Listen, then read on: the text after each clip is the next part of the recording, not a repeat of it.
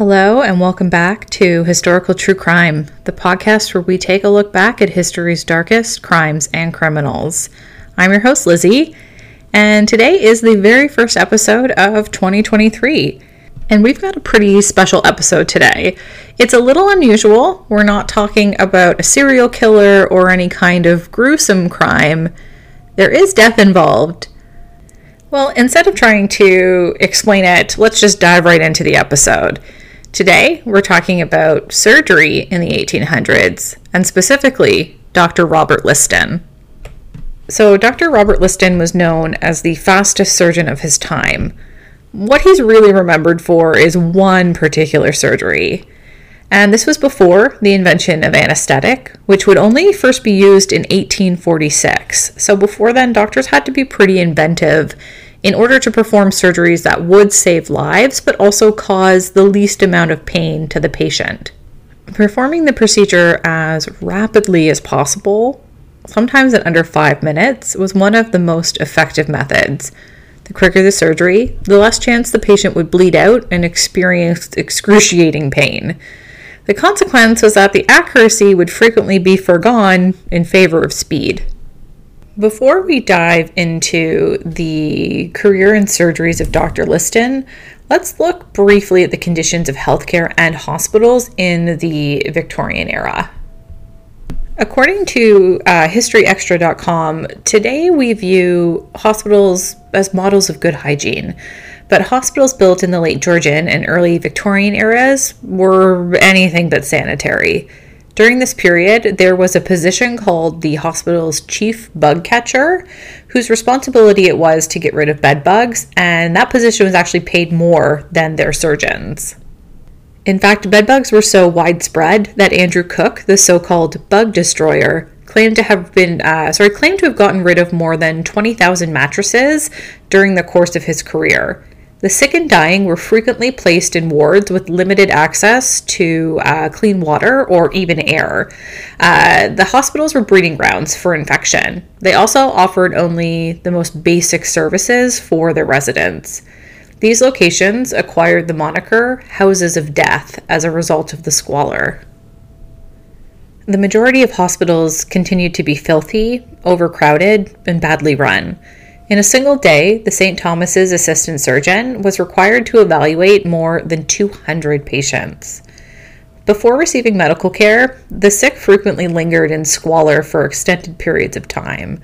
The stench of urine, vomit, and other bodily fluids pervaded hospitals. The personnel occasionally walked around with handkerchiefs held to their noses because the scent was so repulsive. When entering the operating rooms, doctors used to remove their own jackets and use aprons that were frequently stiff with dried blood and pus. And this was done on purpose. So these items of surgical attire, along with many others, belonged to staff members who had since retired. And so these blood-covered aprons were proudly worn by their successors as badges of honor. As a result, surgeons carried the distinct scent of rotting flesh with them. During this time period, having surgery at home was safer than doing it in a hospital, where the mortality rates were 3 to 5 times higher. Those who had surgery typically had a terminal illness and did it as a very last resort. Few surgery patients experienced any kind of smooth recovery. Many either passed away or struggled to recover their health, if at all. Those unfortunate enough to end up in the hospital would commonly become victims of a variety of illnesses, the majority of which were fatal in a time before antibiotics. Frances Burney was a novelist, a playwright, and a diarist from the 19th century, and she actually writes about an account of her being awake during surgery, because remember, anesthesia was not a thing. She described the, quote, profound evil of her 4-hour mastectomy for a painful tumor in a letter to her sister in 1811. Before her health made it necessary for her to get an operation, Burney had put off the surgery for years.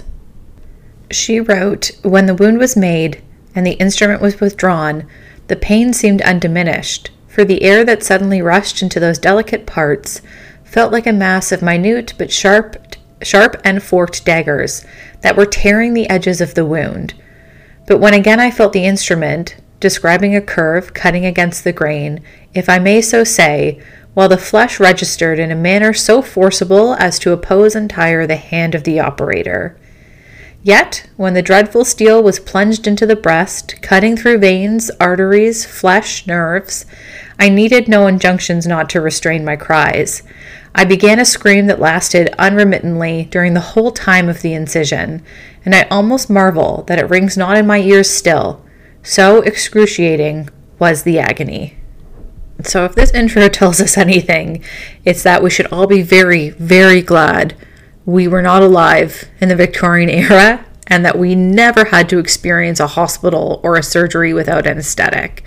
And I know that healthcare is obviously not the same everywhere in the world, but we have certainly seen some medical marvels since the Victorian era, and the invention and use of anesthetic is definitely one of them. So now I want to talk about one particular surgeon in the Victorian era, and that surgeon was Robert Liston. And he was born in 1794 in Scotland, about 8 miles west of Edinburgh. His father was the Reverend Henry Liston, a minister in the Church of Scotland, also the inventor of the euharmonic organ, which produced diatonic scales in perfect harmony. We don't have any details from Robert Liston's early years, but we do know that after graduating from the University of Edinburgh, he enrolled in Dr. John Barclay's anatomy and physiology classes at the school, the Extramural School in Surgeon Square. He worked as Dr. Barclay's assistant and prosector before moving on to work as Dr. George Bell's house surgeon at the Royal Infirmary. He moves to London in 1816 to pursue his studies at St. Bartholomew's and the London Hospital. When he got back to Edinburgh, he started teaching his own anatomy classes, and James Sim joined him as his partner and eventually as an assistant before they get into a fight and ultimately become rivals. Now, arguments with coworkers would come to characterize Liston's life. He gained a reputation as one of the best operating surgeons of his day between 1818 and 1834.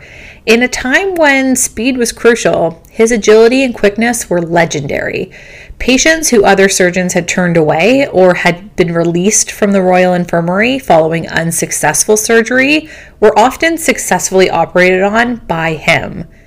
However, he was legally expelled from the Royal Infirmary for a term of 5 years as a result of professional jealousies. He moved to London the next year to work as a surgeon at University College Hospital after Sim defeated him for the race for the chair of clinical surgery. He would later go on to become professor of clinical surgery at the University of London, and here he improved his standing as a competent and confident surgeon. Without anesthesia, his limbs could be amputated. Well, not his limbs. He would amputate other people's limbs in a matter of seconds. It was because of his quickness that Liston earns the nickname the fastest knife on West End. He just excelled at performing swift amputations. Due to his speed and his skill, Liston only lost roughly 1 in 10 patients, and the majority of surgeons at the time lost around 1 in 4 patients, so he had a really good record. He's also a giant for his time, standing 8 inches taller than the typical British male at 6 feet 2 inches. He also claimed to be able to cut off a leg in less than 30 seconds and would often, in order to keep both hands free while operating, he would actually hold his bloody knife between his teeth. Again, surgery was not the most hygienic place. But Liston was not just quick, he's also a showman. Many operations at the time were performed in operating theaters, which were public spaces in a hospital or an institution where people could observe the surgery. Dr. Liston would challenge the audience to time him before a procedure to demonstrate his renowned quickness. Operating theaters came from the anatomical amphitheaters of the Renaissance, where occasional public dissections were staged to unveil the secrets of nature revealed by God. And this gave rise to surgical theaters. One might observe medical professionals doing an autopsy on a convict's body while simply paying the admission fee. A surgical operating room and a theater stage were combined in the early 1800s to create the operating theater. This was complete with usually a rowdy audience of young physicians. Students would cram into the seats to watch a specific procedure or merely just an afternoon performance. Many potentially talented physicians or surgeons were completely turned off from the medical field after witnessing a surgery on a patient who was awake. Charles Darwin witnessed a surgery without anesthetic while he was a medical student. In 1827, he wrote in his diary, "I attended on 2 occasions the operating theater in the hospital at Edinburgh and saw 2 very bad operations. One on a child, but I rushed away before they were completed, nor did I ever attend again. The 2 cases fairly haunted me for many a long year." After his experience, Darwin quickly decided against continuing his medical studies and instead started studying mathematics, the classics, and theology instead. Okay, so back to Liston. Patients occasionally had to camp out in Liston's waiting room for days to wait for their turn to see him because of how highly sought after he was. Regardless of their health, Liston did make an effort to see each and every one of these patients. He particularly enjoyed handling cases that his fellow surgeons had written off as hopeless. It gave him a reputation amongst his peers for being ostentatious. So you're probably wondering, well, this is all interesting, but why are you covering Dr. Liston on Historical True Crime? What's the crime? Well, it comes down to one day and one procedure.